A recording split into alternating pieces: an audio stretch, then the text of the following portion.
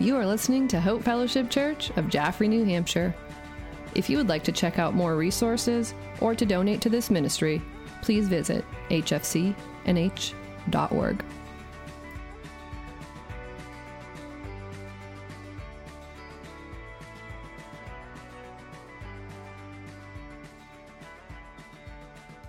I was listening to a book by Chip Ingram recently on heaven, and he shared one of this opening question that I have for you.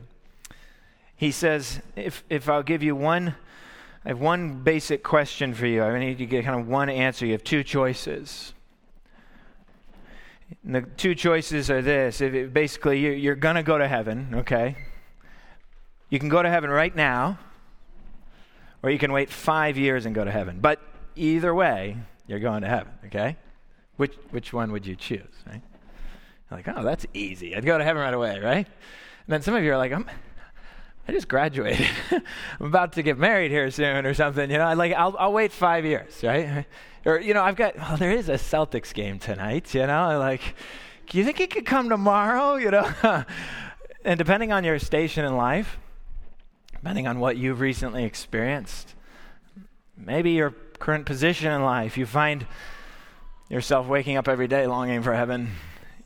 You find yourself in your heart and your core, you're just like, every day that I get closer, I just cannot wait to be there. And then some of you, maybe you say, I honestly have thought about heaven in a long time. Like I don't know, just going about my life, going about my day. I don't really think about the future. I don't really think about needing to be there in any way, you know?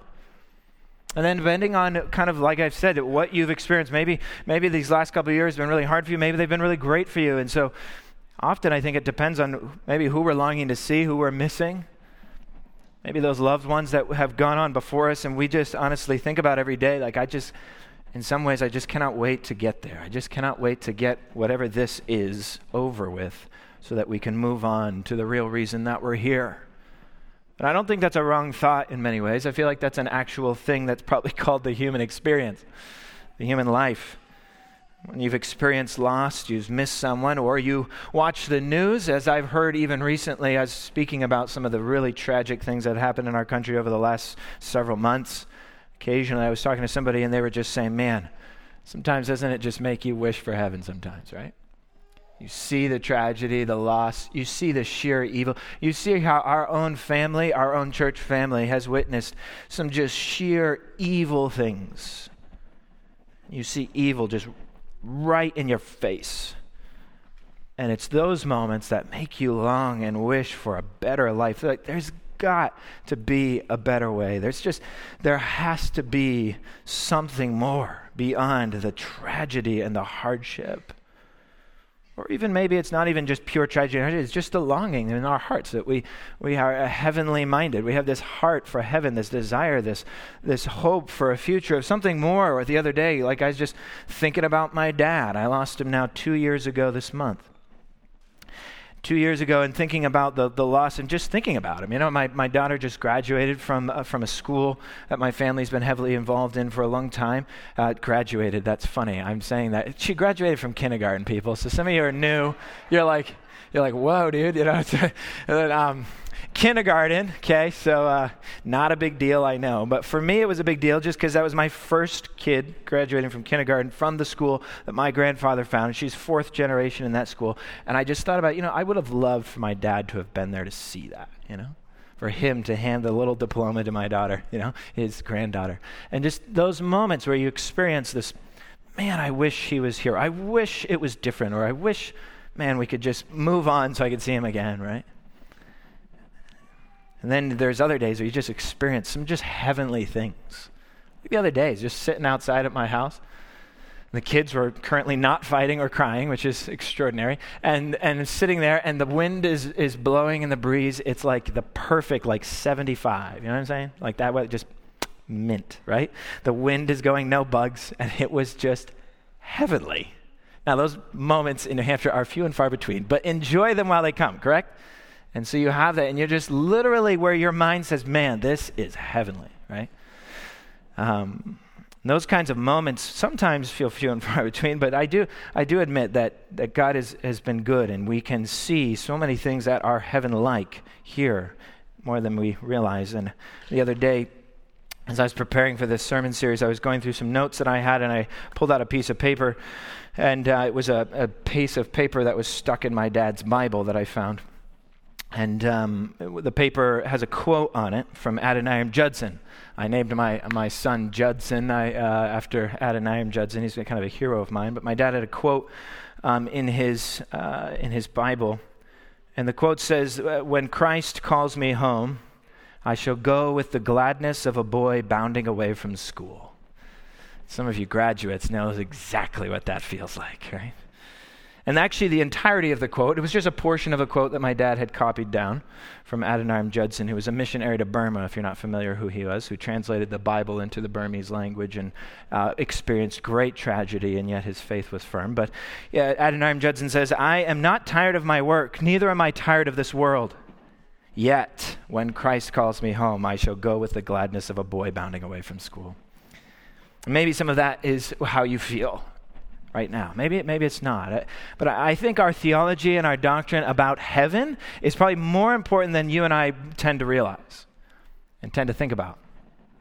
If heaven is something of which we cannot relate to, then what does it have for me, besides just some kind of mysterious place of unknown bliss that I long to go to? Or if heaven, like we said last week, if heaven is nothing more than just a church service, and believe me, I'm a pastor, I love church, I love coming and seeing you, I enjoy preaching and teaching and hearing the worship, it is wonderful. But if heaven is just this eternal church service that never ends, like, is that something I really want to go to forever?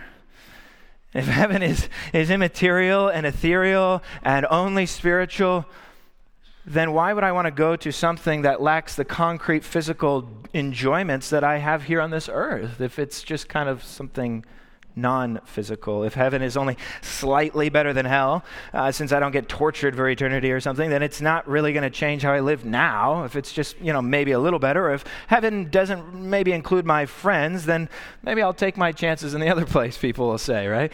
It sounds more of a party over there anyways than this eternal boring church service. Or maybe if heaven just allows me to see my loved ones again, that's a wonderful thing that I'm looking for, but I also have a lot of loved ones here, so I find myself between the two.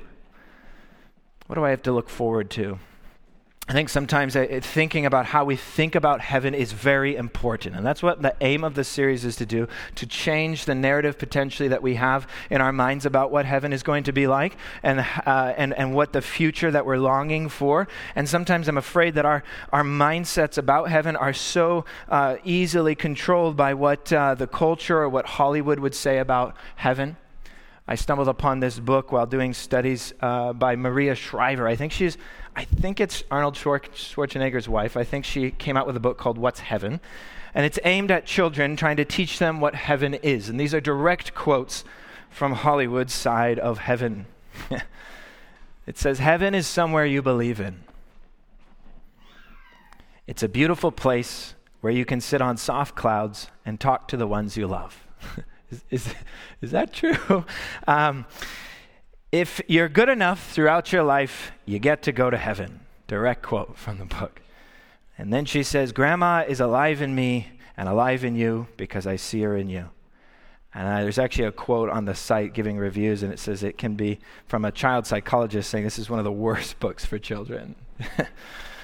You have to be careful with these kinds of things, because it's like, what exactly is heaven? And then there's a famous poem that is stumbled upon too that is often read at funerals by Mary Elizabeth Fry. It carries with it oftentimes more of a Buddhist kind of New Age sense of life and the afterlife and death and heaven. And it says this, it's a very well known. It says, "Do not stand at my grave and weep. I'm not there, I do not sleep. I'm 1,000 winds that blow, I'm diamonds that glint the snow. I'm sun unripened grain, I'm gentle autumn rain. When you awaken in the morning hush, I'm a swift uplifting rush of quiet birds in circled flight. I am the soft stars that shine at night. Do not stand at my grave and cry, I am not there, I did not die." Now, some of those aspects are maybe harmless enough that we can read and use, but I wonder if sometimes that's the feeling that we have around heaven and the afterlife and death.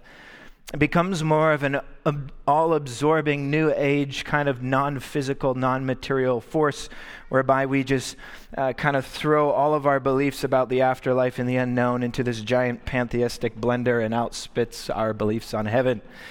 Or at Princess Diana's death. Maybe some of you can remember those many years ago. I don't remember the year, but at Princess Diana's death, there was quoted in that funeral service, it said, "I did not leave you at all. I am still with you. I am in the sun and the wind. I am even in the rain. I did not die. I am with you all." And again, maybe the feeling of when we see the sun or the wind, it reminds us of our loved one. But I wonder sometimes if this non-physical sense of heaven is really what fills even the Christian hope or lack thereof. It lacks any real sense of physical, tangible hope or something physical that is to come. It often is full of this sense of heaven with no earth. And I think today what I want to try to help us grasp is that I believe it's impossible to truly talk about heaven as our final destination without talking about earth. We must remake our understanding of heaven to include a renovated and restored earth. I think the typical modern conceptions that we just gave you is this typical conception of a heavenly, spiritual, ethereal sense with no earth at all. And so to do this, I want to look at Genesis, I want to end in Revelation, but I want to broadly trace the biblical conception of heaven as our primary hope that is a restored earth.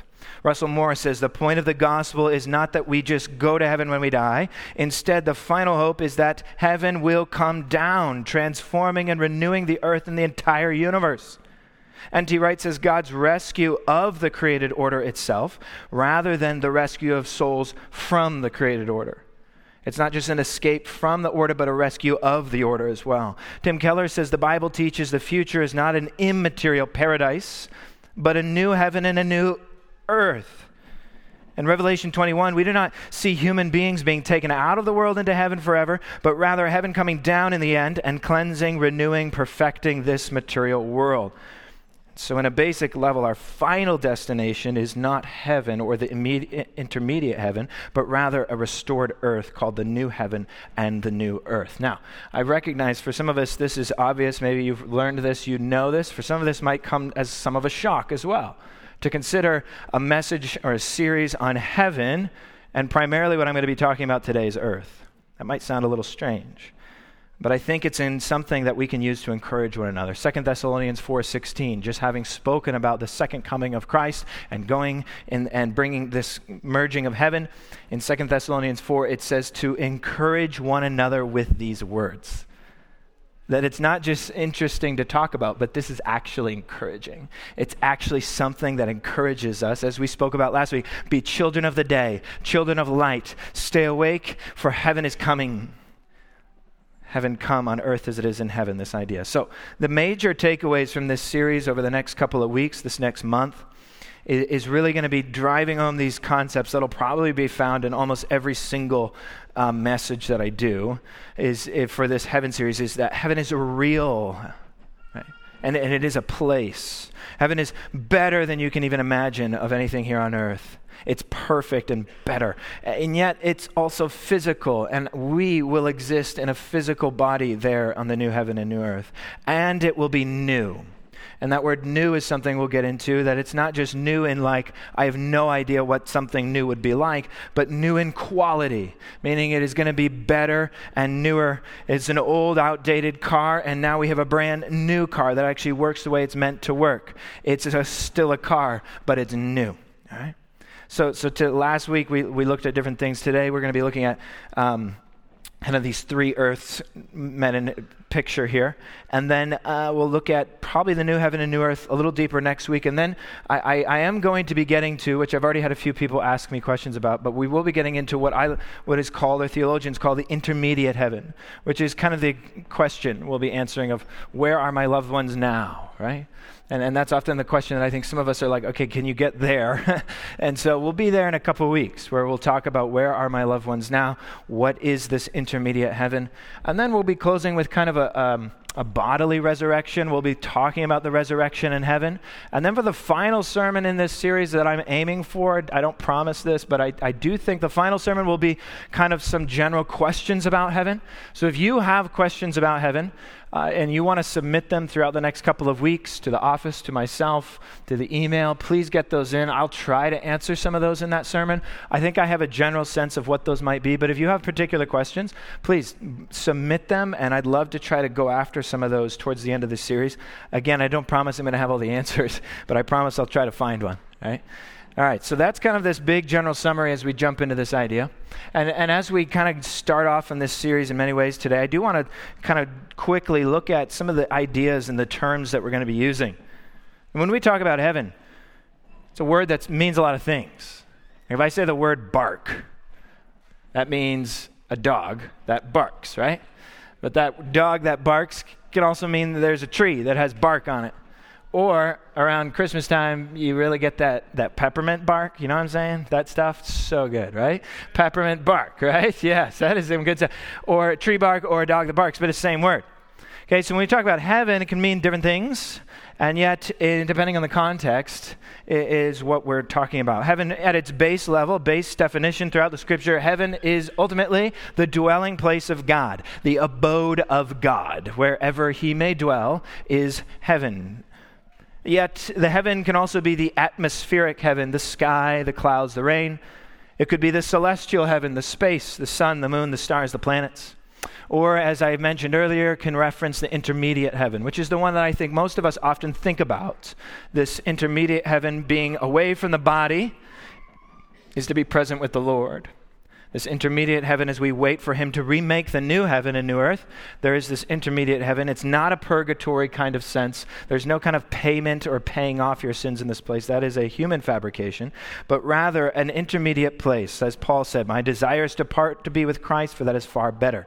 2 Corinthians 5, we would rather be away from the body and home with the Lord. The thief on the cross, Jesus says, today you will be with me in paradise. Some of you know that, right? Heaven is also referenced as that, as a paradise. It is like a garden. It is from garden to garden that the Bible we speak of. The tree of life in the garden in Genesis, and in Revelation we see the tree of life in Revelation 22. This garden to garden, this Eden to a new made Eden, this kind of parks, this beautiful garden-like hanging gardens that we see in Babylon and these places. This word paradise references that as well. But this idea that we often think of in heaven, it can often relate to this main concept of the Bible, this new heaven and new earth, which is our final destination that God will remake. And so I think sometimes when we think about earth and heaven, we don't often think about them together, because the Bible often reminds us to forsake the world, right? 1 John 2:15, do not love the world or anything that is in the world. If anyone loves the world, the love of the Father is not in them. And what we do is we equate the earth and the world as the same thing. Often when the scripture speaks about the world, it's speaking about the world system, the system of Satan and sin that infects the world, and the curse of sin that is a part of every culture in this world. Do not love that system of the world, but seek the kingdom of God, right?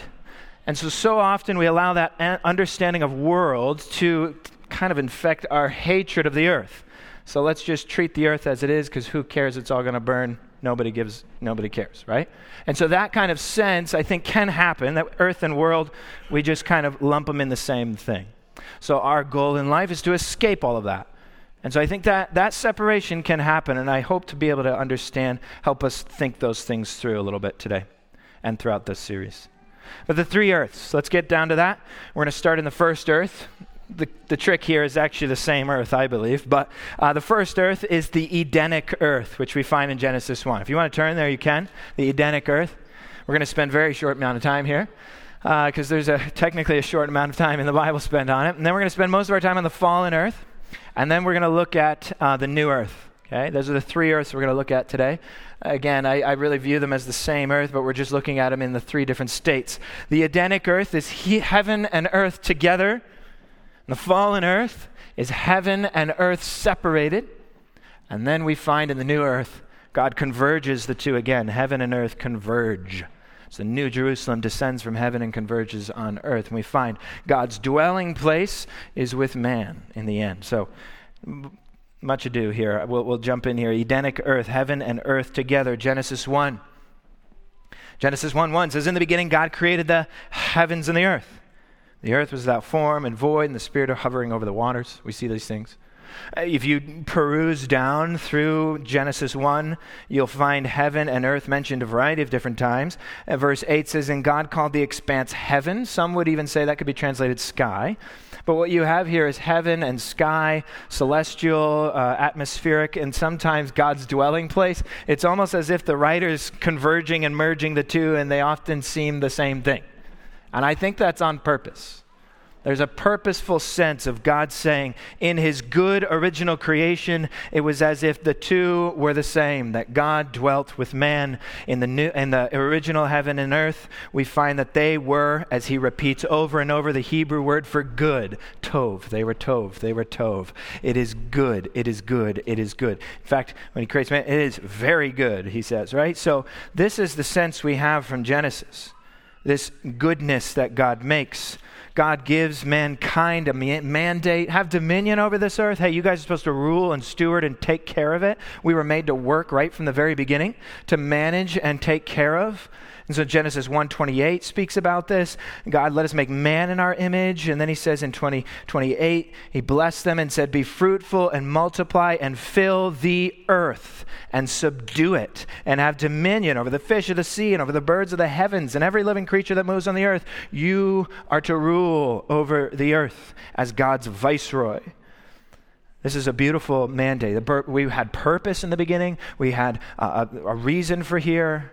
God has gifted us to this and spread out and manage God and man together in this. And yet Genesis 3 comes along and we know exactly what happens there. The fall. So we move on from the Edenic earth. We move to the fallen earth, where heaven and earth are separated here. And God's walking in the cool of the garden and speaking in conversation with Adam and Eve. And what do we find them doing? In verse 8, he's walking in the garden and they were hiding themselves from the what? From the presence of the Lord. I find that fascinating. God's dwelling place is with man. We find them together, and they are hiding from the presence of God, which is impossible. And so they cannot find themselves a place to hide. They cannot go far enough. God finds them. They interact, and they find that they have broken God's law. They've rebelled. They've sought to become like God. Now enter into this conversation shame and pain and sin and death. It severs a holy relationship with God and with creation. Curse comes. Banishment from Eden. Separation is made. Yet destruction of the earth does not happen. Do you notice that? God does not immediately destroy everything, but rather gives a battle plan in Genesis 3:15 in which he is going to make all things right again. He is going to send a Savior who will, in a sense, crush the head of the snake, which is mentioned in Revelation. That evil serpent, that great dragon that's mentioned in Revelation, he loses in the end, right? And yet he puts a cherubim to guard the Eden, to guard the place of unity of heaven and earth. It is going to have a guard around it. In a sense, it's not destroyed, but in a sense, it's a hope that it will be restored one day. Mankind and the earth receive a curse. Man's dominion and rule over the earth, however, was not removed either. Adam and Eve are still called to have dominion over the earth, and we are today still called to subdue the earth, but yet the earth is not going to work in conjunction with us now. Cursed is the ground because of you, the Bible says in Genesis. And we find ourselves at odds with the ground that brings forth thorns and thistles, and is this challenging work, and to dust we will return, it says. And so Anthony Hoekema says that the total work of Christ is nothing less than to redeem this entire creation from the effects of sin. That purpose will not be accomplished until God is ushered in the new earth, until we reach from paradise lost has now become paradise regained. I think I've used that quote before, but it's that concept of paradise lost, paradise regained. That's a famous epic poem. People often study it in English courses by John Milton, written in 1667, called Paradise Lost, which depicts this lost kingdom in Genesis. And then this sense, his follow-up to that was paradise regained. I think that's a beautiful way of thinking about the entire story of the Bible.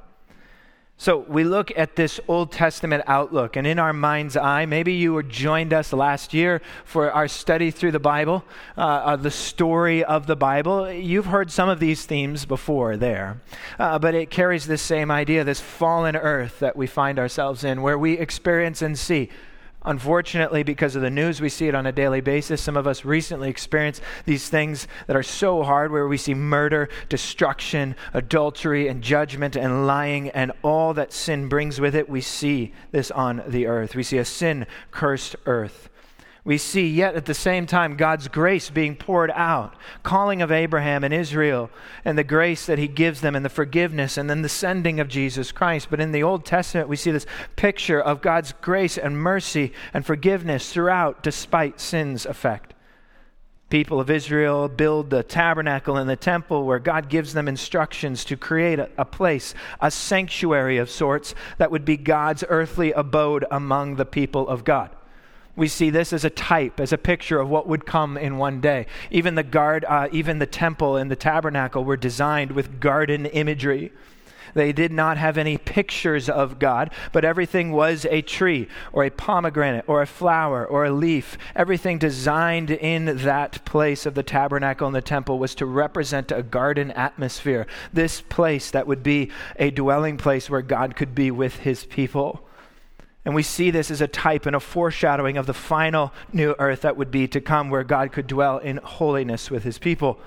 And then you turn and skip all the way from Genesis through those parts to the book of Isaiah. We skipped a lot there. You're very thankful for that, right? We go all the way to Isaiah. Isaiah chapter 65, verse 17. Isaiah 65:17 is a fascinating chapter, 65 and 66. Verse 17 says, "For behold," this is the words of Isaiah here, "for behold, I create new heavens and a new earth." Does this sound familiar? "And the former things shall not be remembered or come into mind." The sense of former things of that world, sin's system, will not come to mind.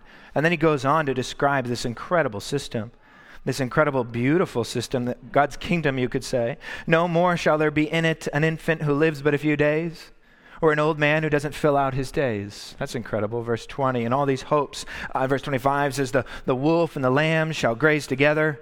Right? There's this peace that's presented. There's this wholeness. There's this lack of fear. And then you skip over to 66, verse 22. 66, verse 22 says this, "For as the new heavens and the new earth that I make shall remain before me, says the Lord, so shall your offspring be so shall your offspring and your name remain." And then it says that, and we'll come and we'll worship God in this place. And then it speaks of, in the very end of the New Testament, Malachi chapter 4. Let me just read this really quickly. Speaks of the great day of the Lord. And it says, "For behold, the day is coming, burning like an oven, when the arrogant and the evildoers will be like stubble." There's this day of reckoning. "The day that is coming shall set them ablaze, says the Lord of hosts, and it will leave them neither root nor branch. But for you," so there's this sense of judgment. There is a sense of fear in that second coming. We spoke of this last week. And it says in verse 2, "But for you who fear my name, the Son of Righteousness shall rise with healing in its wings. And you will go out of leaping like calves from the stall." Meaning you will go out from school like a schoolboy who's out of class, right?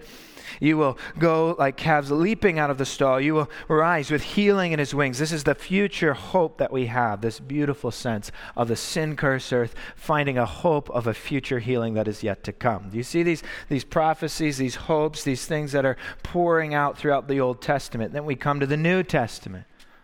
We see all of a sudden Jesus, boom, right there in chapter 1, 2, and 3, all of a sudden the story about this incredible Messiah, this one who's come, this child who's spoken about by John the Baptist.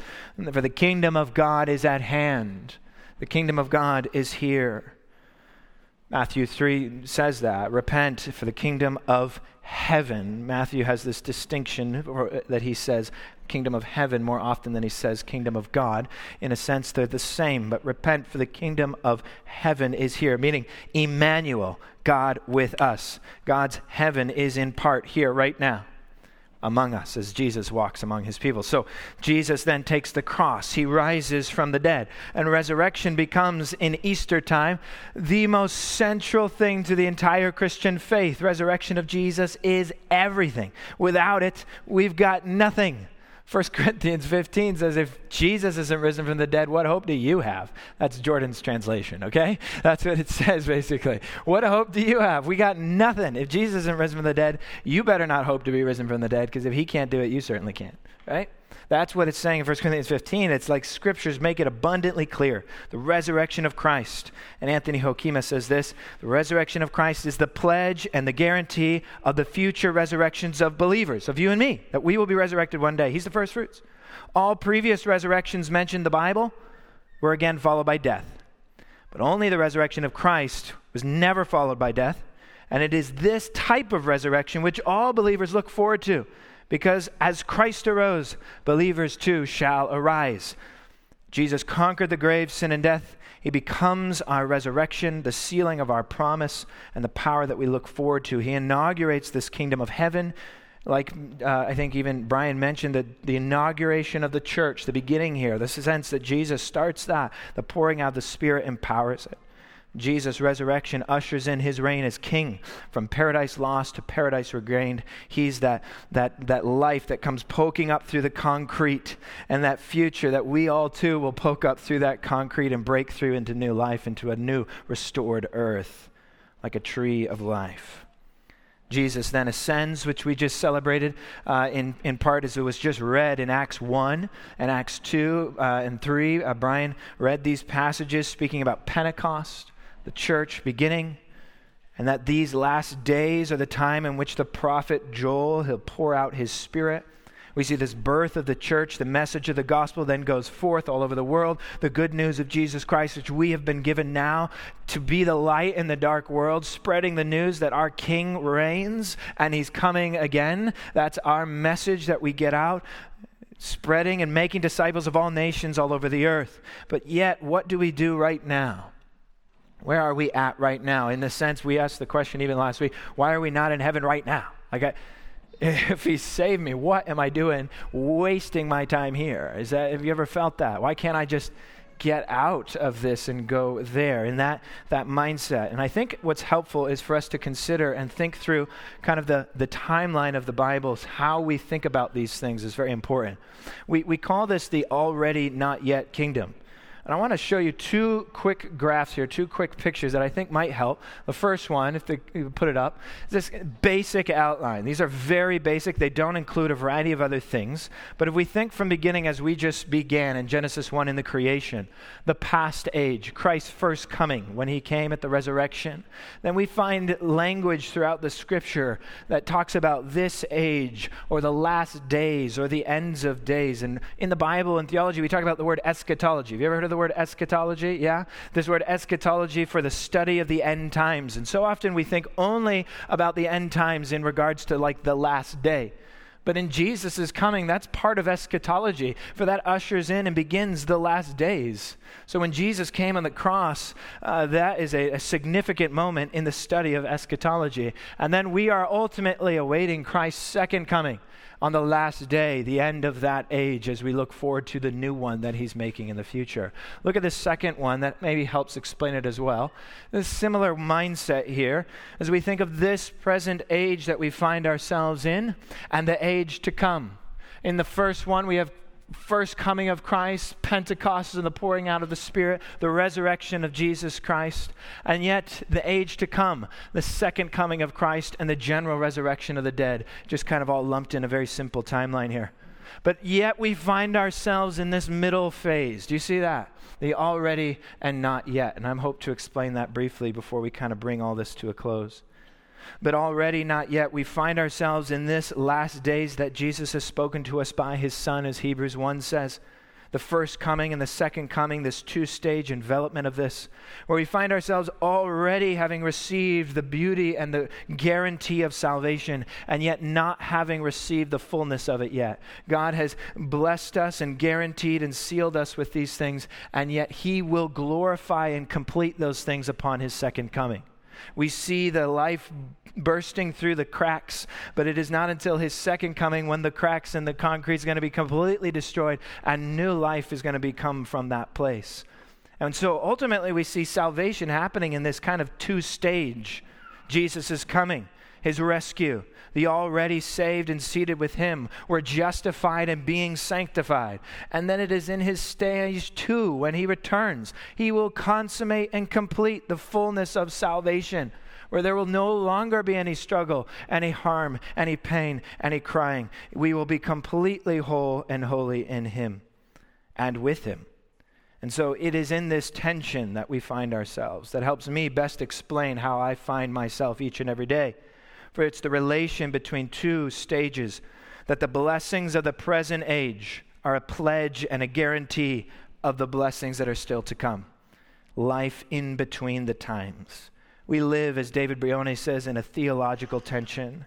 For by faith in Christ, all of these spiritual blessings that are ours already, but the full enjoyment of these blessings is not yet ours to come. It is still to come. This is the life of faith, the assurance of things hoped for in the future, and the conviction of things not seen in the present. This is life in between the times. I can explain this from a variety of different passages, but in Romans 8, I'll read a passage here in a moment. You can turn to Romans 8 if you'd like, but in Romans 8:15, it says, you have received the adoption as sons, it says. You get that, Romans 8:15. You have received the adoption as sons. Yet, in Romans 8:23, in that same chapter, it says, yet we eagerly wait for the adoption as sons and the redemption of our bodies.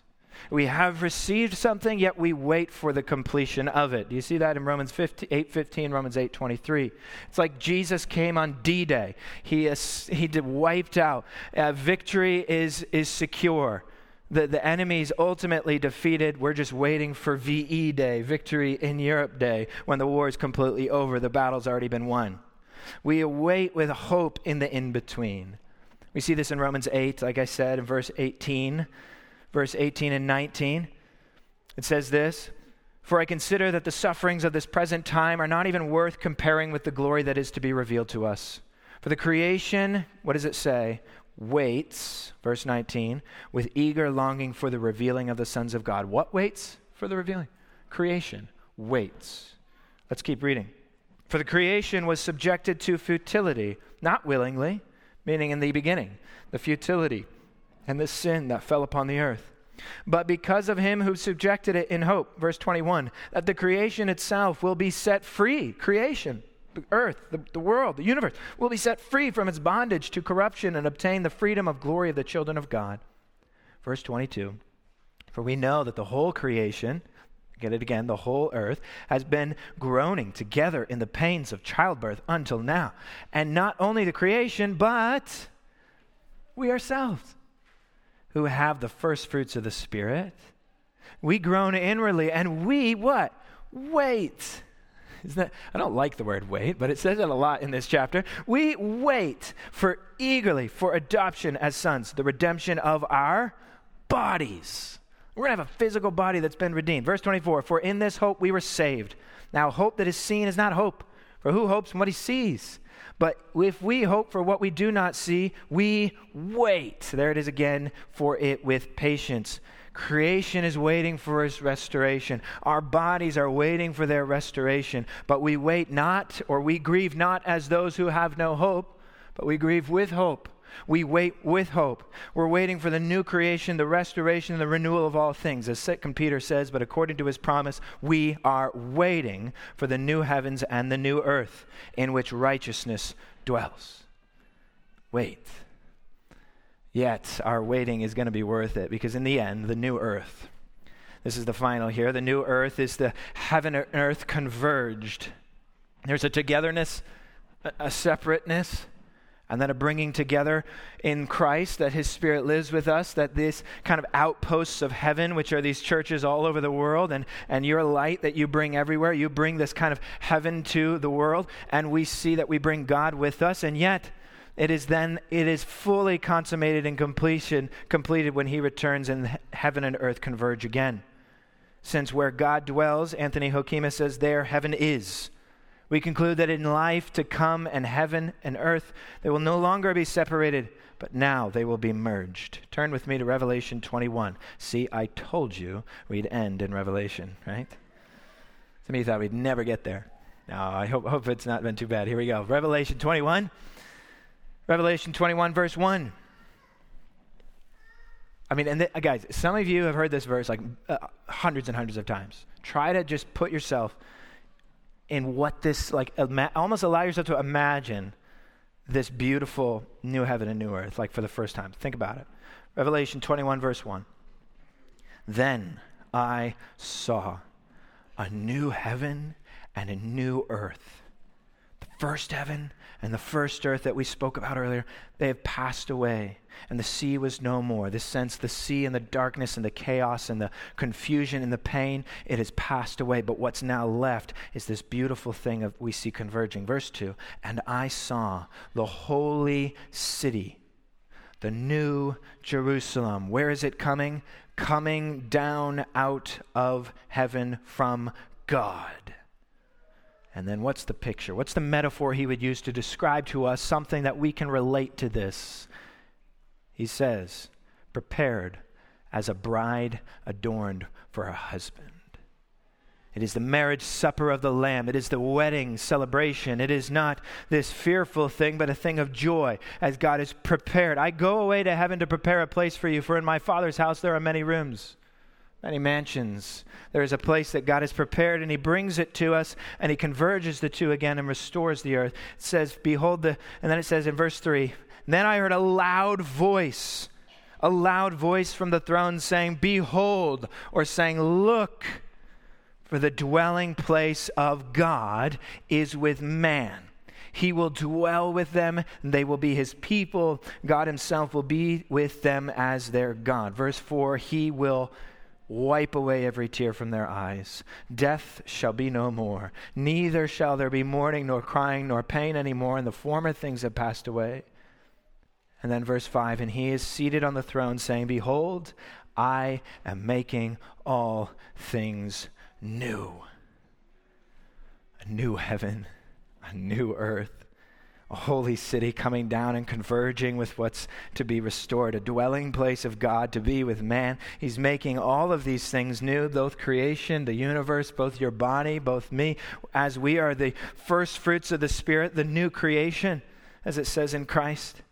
And it is in his presence, as Psalm 16 says, in his presence there is fullness of joy. At your right hand there are pleasures forevermore. And so my conclusion for this message today is that our final destination isn't necessarily this spiritual existence of heaven, but rather it is our final destination. We find ourselves living at peace with God in the new heaven and the new earth, in something that is so incredible. It's not this cloudy, I can't relate with existence. It's here. It's probably more earthy than we've ever thought about before. It's going to look like a lot of which we love and enjoy about this earth will be just there, but so much better. There's going to be no sin corrupting it. There's going to be no shame wherever you go. There's going to be no pain and suffering and separation. There'll be openness and relational authenticity with one another. We won't be hiding behind these different images we create for one another. This new heaven, new earth will converge in righteousness and holiness, where the light of God will fill the earth. His glory will cover it as the waters cover the sea. Our final destination is welled up in the fact that God promises to restore the earth, and he promises to, just like he's promised to restore you, to its fullness, its original tov, its goodness, like a restoration process. Like so many of you are well familiar with. You buy a beater, broken down house. It's a foreclosure, and you restore that to its former glory and even better than it was before. It's a restoration. Randy Alcorn says, and this wordings are common in our language, and we forget how common it is. Restoration. Reconcile, redeem, restore, recover, return, reclaim, renew, regenerate, resurrect, and resurrection. It's a restoring. It's a from something that was, which is now better. It is the original creation which was lost, which will be restored when he returns. This new earth, all of the things we love to do and experience. Will there be food? You better believe it. It's going to be the best food you've ever had. Is there going to be enjoyment and sports? I really hope so, because I think there will. Is there going to be life and exploration and adventure and gardening and creating and writing and doing and playing and laughing? Yes, yes, and even much more. So much more. It's done all without shame, without pain, without tears, without loss. And it's all done with God. Revelation 21:3. Then I saw a new heaven and the new earth. The first heaven has passed away, and then I saw the holy city of Jerusalem coming down out of heaven from God, prepared as a bride adorned to his husband. And I heard a loud voice from the throne saying, behold, the dwelling place of God is with man. Let's close in prayer before we come to the table. Father, we thank you for these truths. We thank you for your word. We ask, God, you'd be glorified in this midst. We ask, God, that you would be honored in our place as we even come into, as we call it, a sanctuary, God. We come into a place of where we find our hearts are drawn to heaven. We're drawn to your presence and to your glory as our hearts well up and desire to worship you in spirit and truth. Yet we know in so many ways we find ourselves incomplete in this. So we pray, God, that you would come. Your scripture tells us that you are going to come again. And your scripture reminds us in Revelation 22 that you are coming soon. And so, God, may it be today as we'll sing. May it be today, Lord. We pray, would you come, Lord Jesus? Yet, God, in this place that we find ourselves, would you give us faith? Would you give us hope and encouragement? Because, Lord, we desire to worship you in spirit and truth. We desire to worship you in wholeness and in love. Give us this desire in our hearts for today and to love our neighbors as ourselves until you return. We pray that we would be the church that honors and glorifies you in this way. In Jesus' name we pray. Amen.